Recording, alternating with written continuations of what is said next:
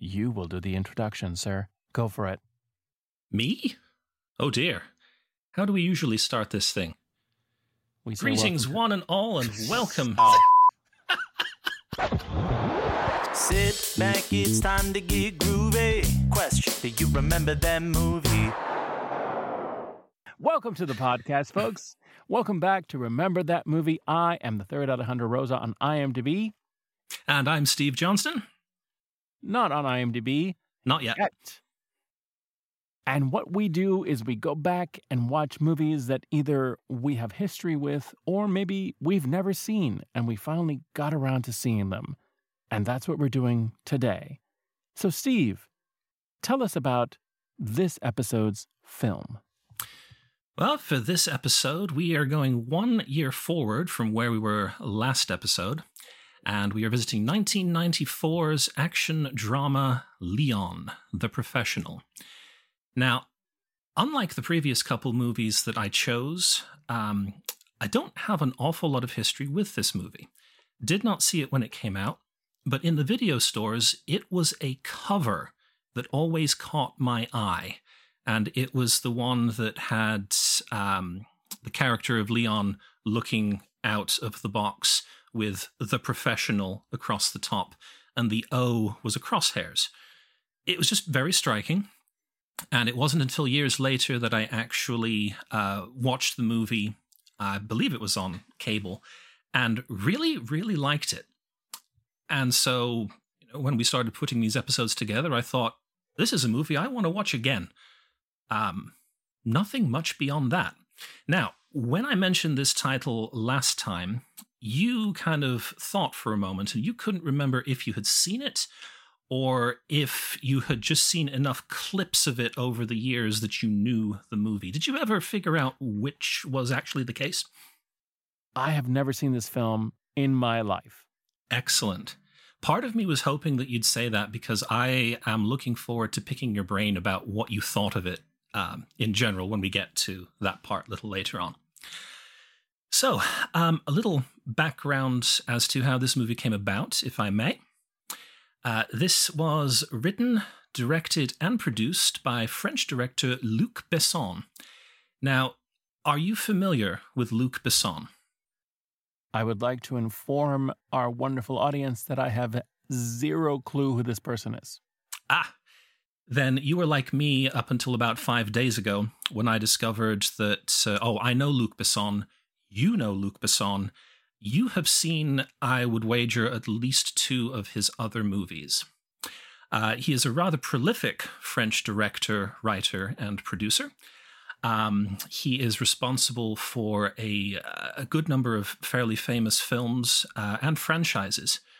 For example, are you familiar with Liam Neeson's particular set of skills? Okay, this is going to be embarrassing. Yes, I am, but I haven't seen any of them. Okay, no, do not be embarrassed. I am in the same boat. That was written. We know what we need to watch at some point. So Luc Besson was a writer on all of the Taken movies. Are you familiar with Jason Statham and his impeccably pressed suits and beautiful Audi cars as he transports things from one place to the other? Of course, yes. Of course. Written, yes. Written by Luc Besson in that series. Really? Do you remember Valerian and the City of 1,000 Planets? Don't feel bad, no one does. It did not do particularly well in the States. No, I know that, but it sounds really familiar, like maybe I did watch it. I doubt you watched it. It was probably one of those that you heard of and kind of saw bits and pieces of. I'm going to have to look it up. I'm not going to lie on the podcast / videocast. I don't know. Valerian and the, what? City of 1,000 Planets. Like I said, City of 1,000 Planets. I'm not sure. See, I think you would remember it if you had actually some experience with it. Why do you say that? Just because it was supposed to be rather spectacular visually.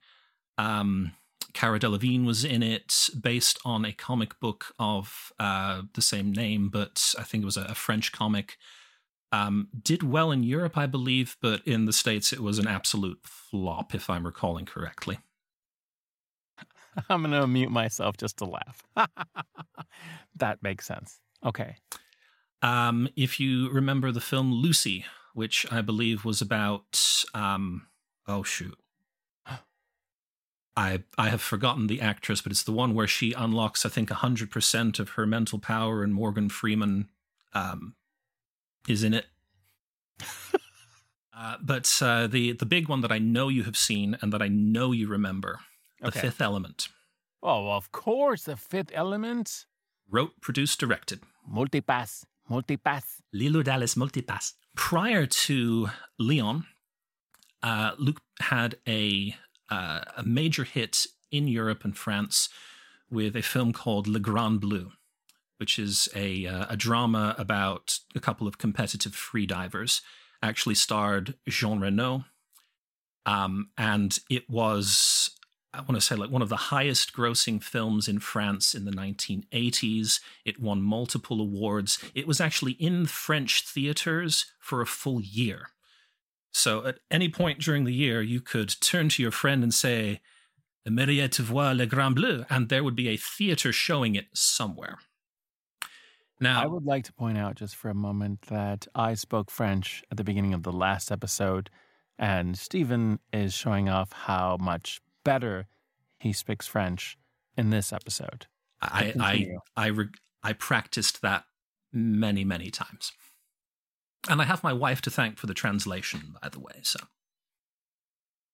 I would like to point out that my wife has actually studied some French because she sang opera in French and was very upset at me that I did not counsel her or request her counsel for the pronunciation of the last episode. That one's on you. For her, my interpretation of French, and she said, "I was right there. Why didn't you just ask me?"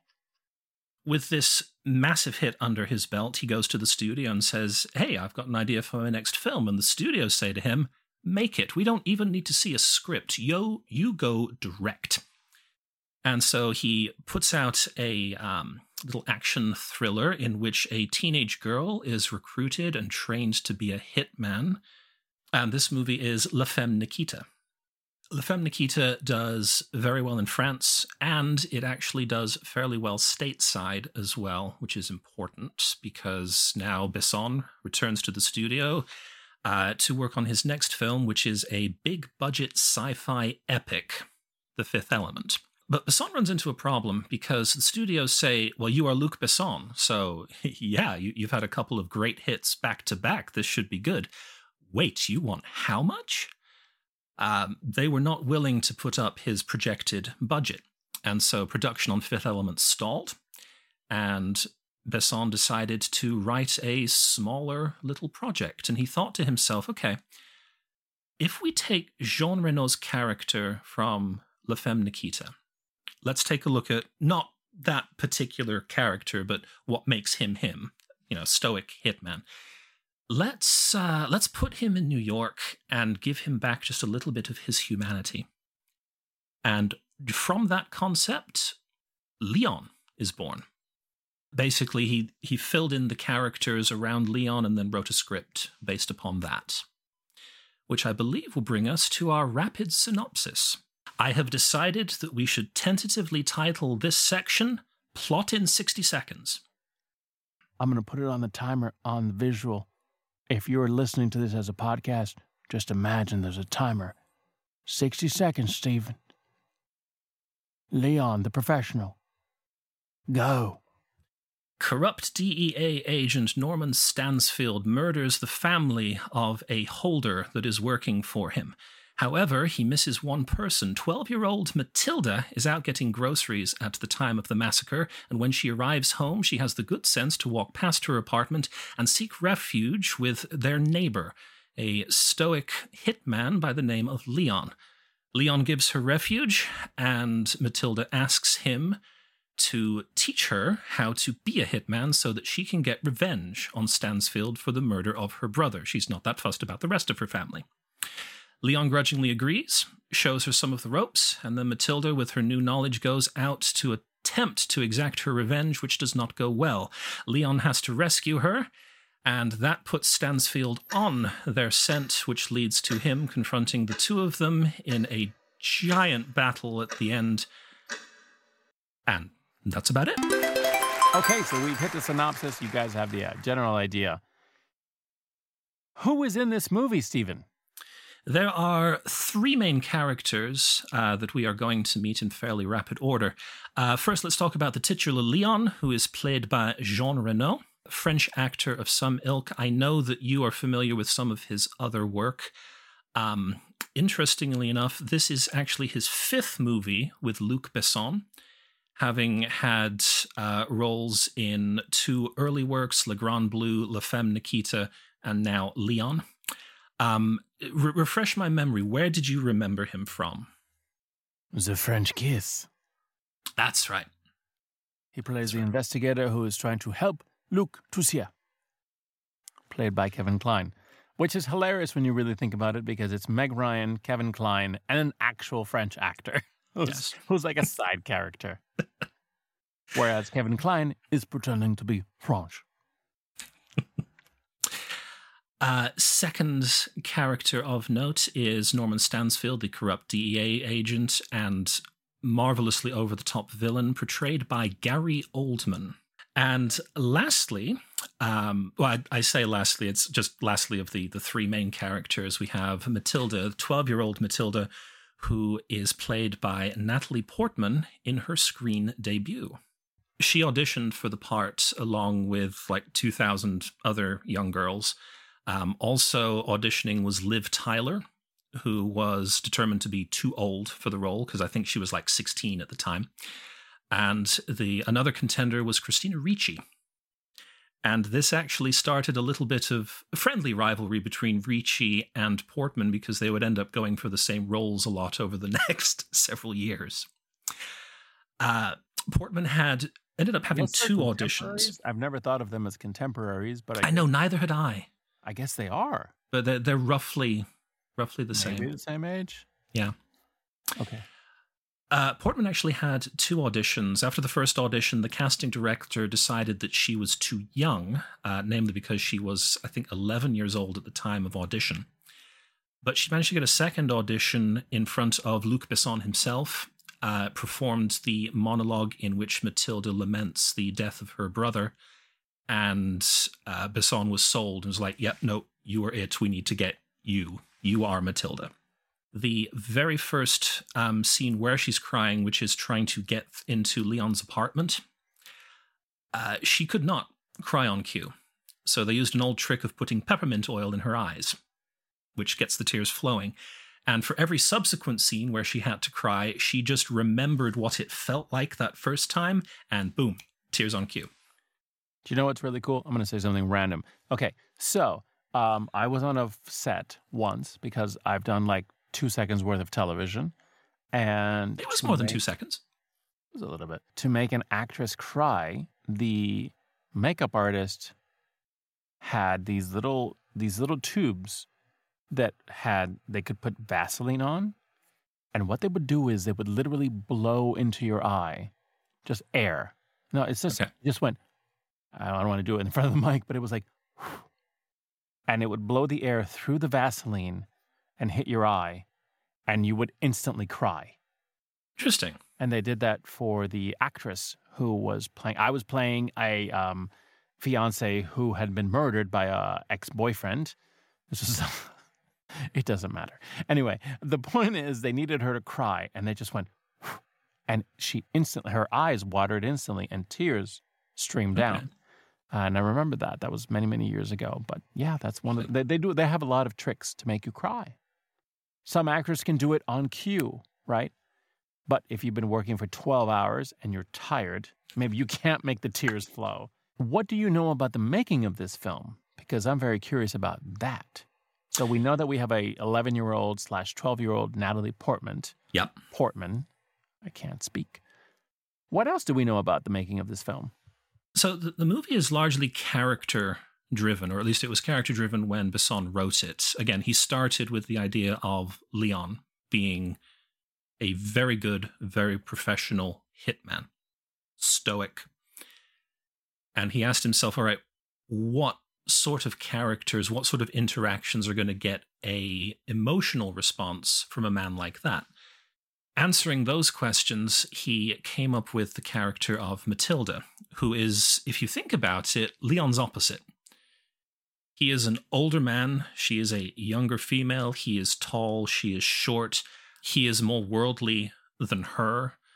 He figured that that sort of character was the way to get some sort of reaction out of Leon and have him become a bit more human over the course of the movie. Because Leon is so stoic and businesslike, the villain, Norman Stansfield, played by Gary Oldman, as we mentioned, was given a bit more free rein to do whatever he would like. A lot of Stansfield's best moments were ad-libbed or improv'd by Oldman. One of the very first things we see him do when his henchman says, he can smell if you're lying.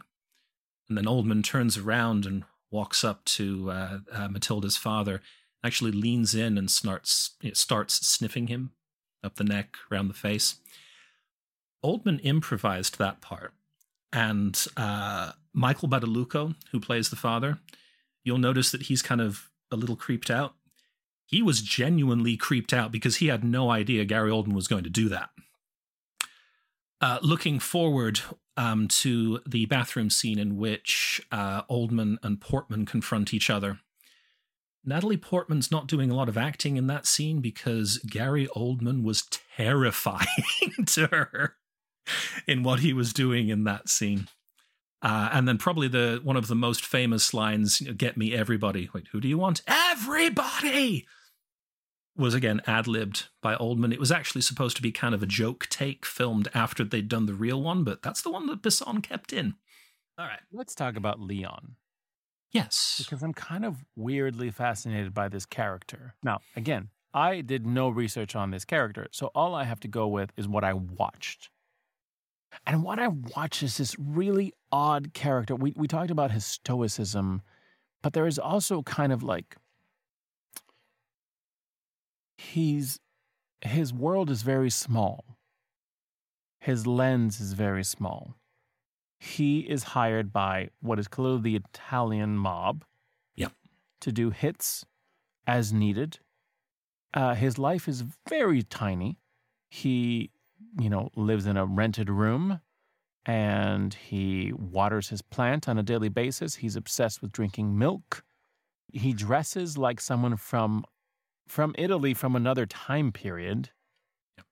He carries a briefcase, which of course has his weapons in it. But there's nothing else going on with him. We don't learn much about Leon. And I don't want to say that he's simple, but he's simplistic. And he's very specific. The weirdest thing I have to say, which I really enjoyed, was that every night he would get dressed in black and he would sit in a chair with his very specific circular shades on. And he would sit in a chair, turn off the light, have a gun next to him, and that's where he would sleep. He would never sleep on his bed. That was weird. But it was also like, I guess that's what you do when you're a hitman, a cleaner, as they say in the film. And so that was a very interesting character because he's living his life just himself, alone. We don't know much about him when Matilda walks into his life, except the fact that he's just a random neighbor who they have no knowledge of. No. And when all this stuff goes down with her family, and let's just take for a moment, it is a brutal death sequence. Yes. Because essentially our villain and his henchmen, which look like right out of Central Casting, they come in and they just start shooting up the place. And they kill everyone. They kill her father. Not her mother, but... The mother is the first one to go. Gary Oldman bursts through the door and shoots her in the bathtub. She says that wasn't my mother. You remember? Her actual mother. Okay. Her actual mother. They never said so. So her father is with someone who gets shot while she's taking a bubble bath. Then they kill her sister, and then they kill her 4-year-old brother. And one thing that is very big in the film is that she doesn't care about the rest of them. She really only cares about the 4-year-old. And I have to say, for Natalie Portman playing this 12-year-old who is mourning the loss of a 4-year-old, there is this beautifully written moment in the film where she says, like, what did he ever do? He was 4. And that is the only person she's, mourning. She doesn't care that they killed everybody else. She kind of didn't like them anyway. But her brother was, like, innocent. Yeah. And it's a very cruel death scene. Everybody gets just horribly murdered. My favorite moment in the film, if I can jump forward a little bit, is right after everyone gets murdered. So we have all the villains. They're looking for the drugs that are missing, etc., in the apartment. They have a henchman standing in front of the apartment door. The door is wide open, by the way, and there is a dead body near the front door. Yep. And the character of Matilda has gone shopping, and she comes back, and she's a smart kid, and she sees that something is up. And instead of going to her apartment, which is what she's supposed to do, she sees what's going on, and she keeps walking and goes to Léon's apartment, and then rings the doorbell. And he's watching all of this, by the way, because he's a cleaner. He knows what's going on. He's paying attention. And he sees her through his door, and she rings the doorbell, and with tears just streaming in her eyes, she quietly says, "Please let me in. Please let me in." And she keeps ringing the doorbell. And like the henchman is kind of getting a little suspicious. And she just keeps ringing. Please let me in. And I honestly thought of every scene in that movie, that was the most powerful, most magical moment in the movie. I just shook my camera. Sorry. That was the most amazing moment to me. It shows both of them of course, they cut to him, who is definitely considering. Yeah. Because again, he's a loner. His job is to be a loner. And just that moment of him trying to decide, do I help her? Do I not help her? What do I do? And her just being so smart and being like, dude, help me. For the love of everything, just open the damn door and let me in so I don't get murdered like everyone else in my family.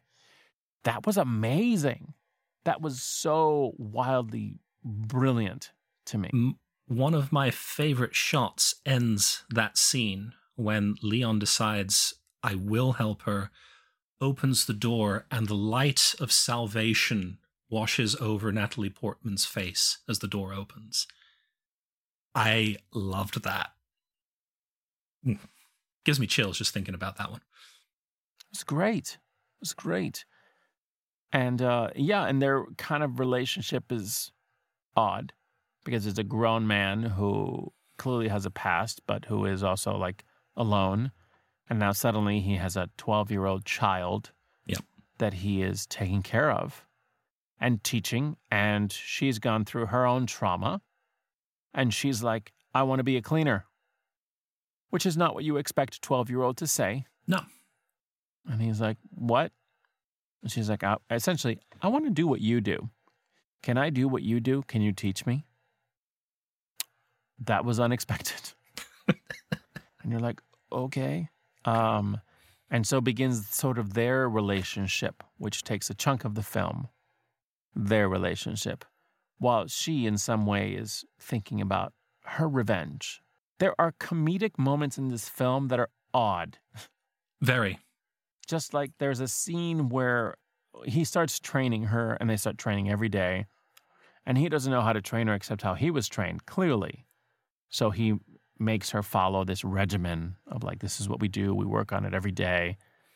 We do not break. We just keep working. And at some point she says, we need to do something fun. And he's like, okay.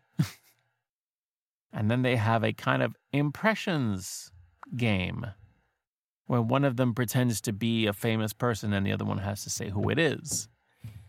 That entire thing was odd. Very. Very. Mostly because it's a 12-year-old dressed as Madonna. Yep. Wearing a bra and what appears in an underwear. She was wearing that over her own clothes, by the way, so it's not that creepy. But it's still creepy enough. And Léon, of course, is like, I don't know. I have no idea. No. And then she gets dressed as Marilyn Monroe, whom Natalie Portman was not aware of. She had no idea who she was impersonating at that point. which is fair. But it doesn't take away one thing, Steve. It was still creepy. Very. And thankfully, Leon is like, I don't know who that is. I don't know. And then she dresses as Charlie Chaplin, which was funny. He also has no idea. And then he does a game where, he dresses up as John Wayne. You're leaving out her last impression where she goes around doing Singing in the Rain. And he goes, oh, Gene Kelly. Gene Kelly. And he actually gets one. Right. Because the one thing that we do see Leon doing besides his regimen and his assassinations is going to the movies and watching old musicals. And that seems to be the one thing that brings him joy, because as he's watching, he gets this childlike grin on his face. Leon is a brilliant character that I don't understand. And I think that was the good for me. That was the good of the character, right? It was that he was made interesting enough that I was really into it. And I never got enough. It always left me wanting more to understand him. Bingo. Yes. Natalie Portman, for a 12-year-old, 11-year-old, did a great job. Amazing job. You understand why this film was such a big deal and why she was such a big deal in the film. I found the end satisfying. I was Excellent. Like, this is a good film. This is a well put together film. It's odd, and I have weird problems with the middle. But as far as the overall arc of the story and film, I got it. I followed it. I accepted it. I respected it. I thought it was good. And I kind of understood why people were like, this is a great film. This is a big deal. I was like, yeah. It makes me slightly uncomfortable, but it's really good. Oh, so uncomfortable. So those are my good and bad. What about you? What are your good and bads? I'm with you on the acting. It is superbly acted. I loved the cinematography. The death sequence at the end, with Leon's death followed not 10 seconds later by Stansfield's death. That sequence is beautifully shot. The music that accompanies it by Eric Serra is perfect, and just gave me all the feels, if you will, if I'm allowed to say all the feels. So yeah, a beautiful movie. Too late, we said it. Okay. And I agree with you. It's one where you're wondering, where is this going? How is this going to resolve itself?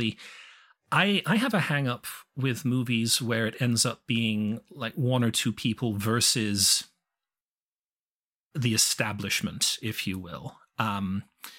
What was one of the Avengers movies in which I think it's like Captain America and Black Widow, and it's the two of them versus what you assume to be the US government. That sort of scenario always bugs me because I am not smart enough or inventive enough to come up with a way out. How do you get out of that type of situation? And the ending confrontation where you have the entire police force, as Stansfield says, everyone is rushing this building, and I was trying to figure out, how does Leon get out of this situation? What is his exit strategy? And we're not going to say what it is. Nope. But I'm going to say it works. Oh, it works. It works so well. I saw it and it's like, that makes total sense. B, that could totally work. Totally work. I get it. I thought I knew where the end was going with him, and I was wrong. And I was proven wrong in such a brilliantly creative way that I was just kind of giggling to myself as I was watching and going, there it is. That's brilliant. And that is why he is the professional. No, yes. Right? Because he knows. He's thinking 5 steps ahead. He's the chess master. He knew what he needed to do to get out of the situation. And at the same time, the way he did it, even he recognized, like, whoa, I am in big trouble. You can see it. He's like, whoa, this is deep. Like, there's barely any chance of me getting out of this alive. Yeah. And I loved it. I loved it. What a great plot point. Did you have anything that was categorically bad that you did not like? No, actually, no. I have things that made me uncomfortable, but nothing that I thought was bad per se. No, okay, all right. I'm gonna throw it down. Okay. Here's my thing that I think might be controversial. My personal opinion, folks, and you can differ on this. I thought Gary Oldman was a bit much. I thought it was too far. And listen, I have watched Gary Oldman in many films, excuse me, do many different, like, over-the-top roles.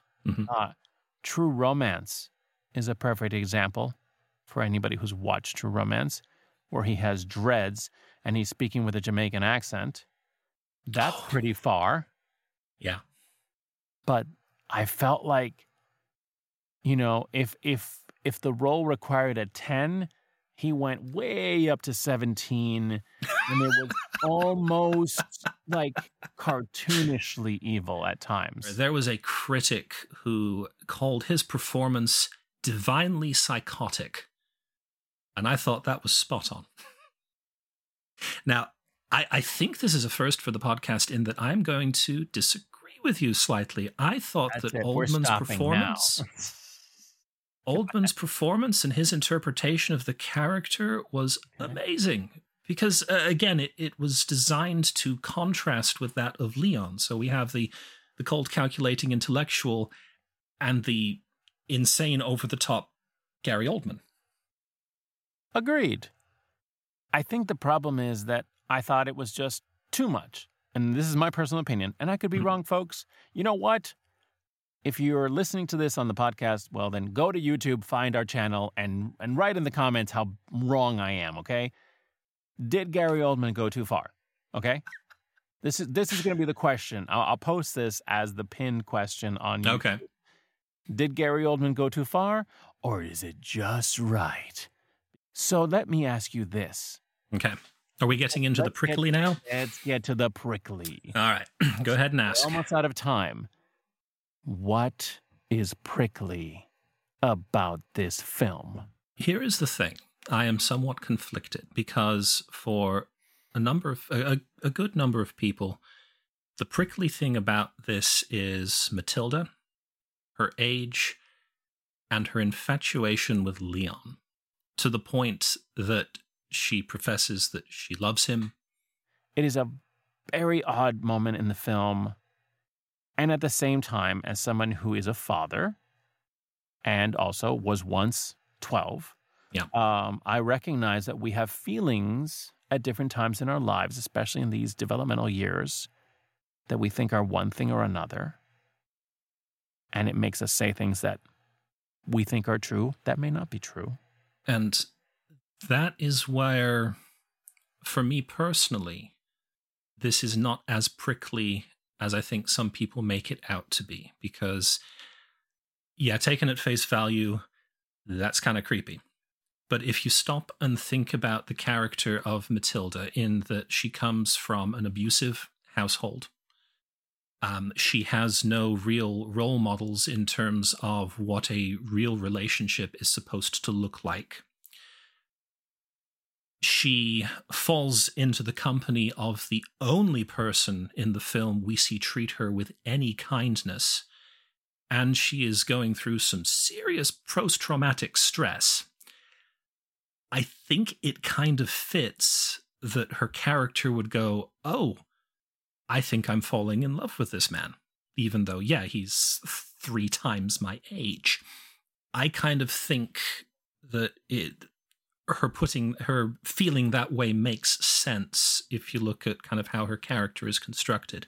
The other reason that this is not as prickly for me as it might be for some other people is the resolution is just Léon shutting it down and saying, no, absolutely not. You are too young to be having these types of thoughts, and I will not explain why, but I am not interested. So, and I will jump in on that. I will jump in on that because I want to jump in to agree with you. I think this is actually one of the things that the film does really well. Matilda is having these feelings that she doesn't understand.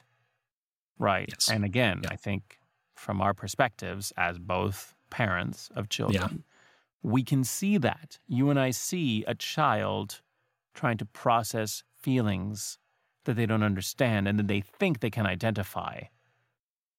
Thankfully, and this is where I give the film credit, thankfully, they do not make Léon any gray area of this. He shuts it down. He has true emotions for the child, but it is clear, at least in my interpretation of it, it is very clear this is not a Lolita situation. No. He cares about the child.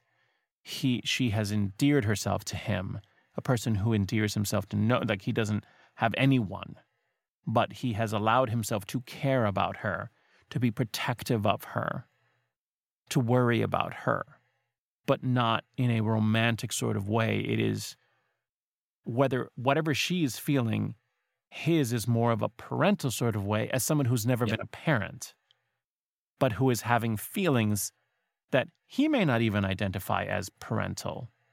But at least I was definitely projecting that on him. I'm like, dude, you're having dad feelings. Maybe you don't know that because your life experience is not mine. As someone who's been a dad for like 20-some years, you don't understand. You're being a father. What you're feeling is a fatherly feeling. And what Matilda's feeling is something else. And again, even that is like questionable. But the presentation of it to an audience is prickly. It's just prickly.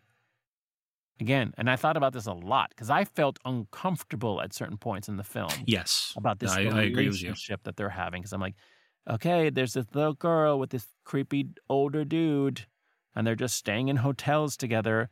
That's weird. And it's like, is this going to go weird? And it never does, not even a hint of it.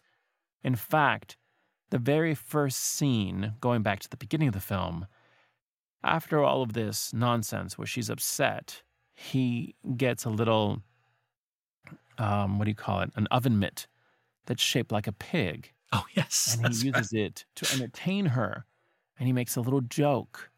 And it's so humanizing for the character, too. And he just tries to make her laugh.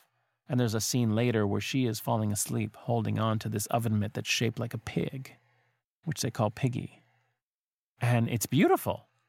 And that was just him like being nurturing, even though that's not what he does as in life. So it is prickly. It is weird. There are parts of it that are just kind of creepy a little bit. But I think the one thing the film did very well, and I have to grant them, thank you for deleting those 20-some minutes, is that the story continues to be Léon is genuinely just taking care of this child. Regardless of whatever the child is going through, she's going through her own thing, but he is just taking care of her, making sure she's okay. You have watched this film several times. A few times, yes. A few times. Okay. I have watched this film once, ever. Where do we land on this film? Does this film hold up? Yes, it does. And I say that without hesitation, I think.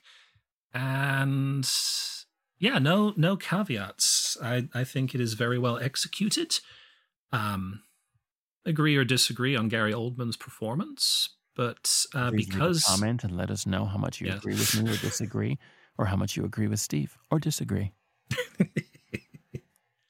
But yes, no, I think this holds up very well. It was just as good this time rewatching it as it was the first time that I watched it all those years ago. Mm-hmm. One of the things that I found interesting, having stopped and thought about it in preparation for this, is just how much Luc Besson toys with your emotions. You kind of alluded a little bit to it earlier, where you mentioned that he throws in moments of comedy where you least expect them. There was a part during the murder sequence when Gary Oldman is whirring through the apartment with a shotgun that I laughed out loud for just a second. And it is the part where his henchmen are huddled at the end of the hallway. They're not entirely sure what's going on. They're like visibly shaking, and Oldman bursts out a door, crosses the hallway, and exits through another door, and all of the henchmen go, ah! So I'm horrified. I have a quick giggle, and then I go back to being horrified again. And Besson does this a couple of times, especially, again, with the ending sequence with Léon and Stansfield, how you are put in a position where you want to feel sadness, loss at, spoiler alert, sorry, the death of Léon. And then I timed it. It is like 9.5 seconds later before there is this gigantic explosion out the side of the building. You're not given time to feel one way or the other. Besson is just like, you will feel this now, you will feel this, now you'll feel here. Did you find that as well, or am I just totally off the mark? No, I think everything is timed very precisely. Yeah. I think they want us. I don't think he wanted us to linger on Leon's death, because shortly after it has the redemption moment, and I thought that was great actually, because I was like, oh gosh, we're gonna see the main character like. But how they did it, again, that bit, creative as could be. I loved that. Yes. That was a great, fulfilling end as an audience member. I was like, yes, that is how that ends. That is how that conflict ends, and I loved it. And it gave us closure with Matilda as well. I thought it wrapped up really well. Some films that, you think, oh, it's a French director. Oh, he's probably going to leave us with a sad clown eating a pie, and we're going to be like, what happened? I don't understand. And that was not the case. There was a definite beginning, middle, and end. Yep. With a resolution at the end for us. It was handed to us. And I was like, yeah, I dig that. I liked how the movie ended. I liked it. I appreciated it. It seemed to fit just perfectly right. This film did very well, both in France, and it had a good international following as well. It was nominated for 7 César Awards. The Césars being, and I do hope I'm pronouncing that correctly, if I'm not French audience... Pardon. Yeah. I am terribly sorry. But these are the equivalent of the Oscars, but in France. Oh. It was nominated for Best Film, Actor, Director, Cinematography, Sound, Editing, and Music.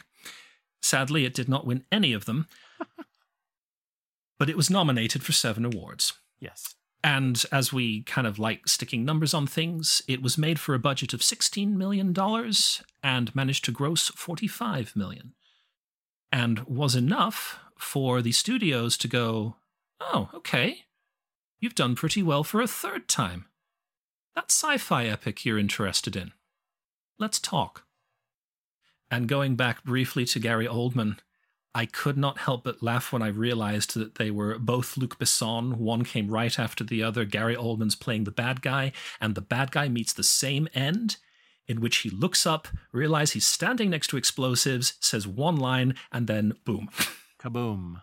Kaboom. You're absolutely right. That's hilarious. That is good. I loved that. That is good. All right. All right. You know what? Okay, folks. So here's what we're going to do. Podcast listeners, we have a YouTube channel now where you can see our glorious non-Ryan Gosling faces while we do this kind of interview or discussion. If you like the sound of our melodious voices and wonder what we look like, go ahead and check us out. And then once you have said to yourself, oh, he sounds nothing like his voice does, or he looks nothing like his voice sounds, you can go back to listening to the podcast. Go back to the podcast. It's fine, yeah. Now, if you don't want to ruin the image of us, then stay where you are. Ignore the YouTube channel. You can catch this film on Netflix. It's actually free if you have a Netflix subscription. So go check it out. Tell us what you think in the comments. We'd love to hear from you. That's it. Thank you so much for listening. Thank you so much for watching, if you're watching. And either way, thank you. And again, Gary Oldman, you decide. See you next time. Sit back, it's time to get groovy. Question, do you remember that movie?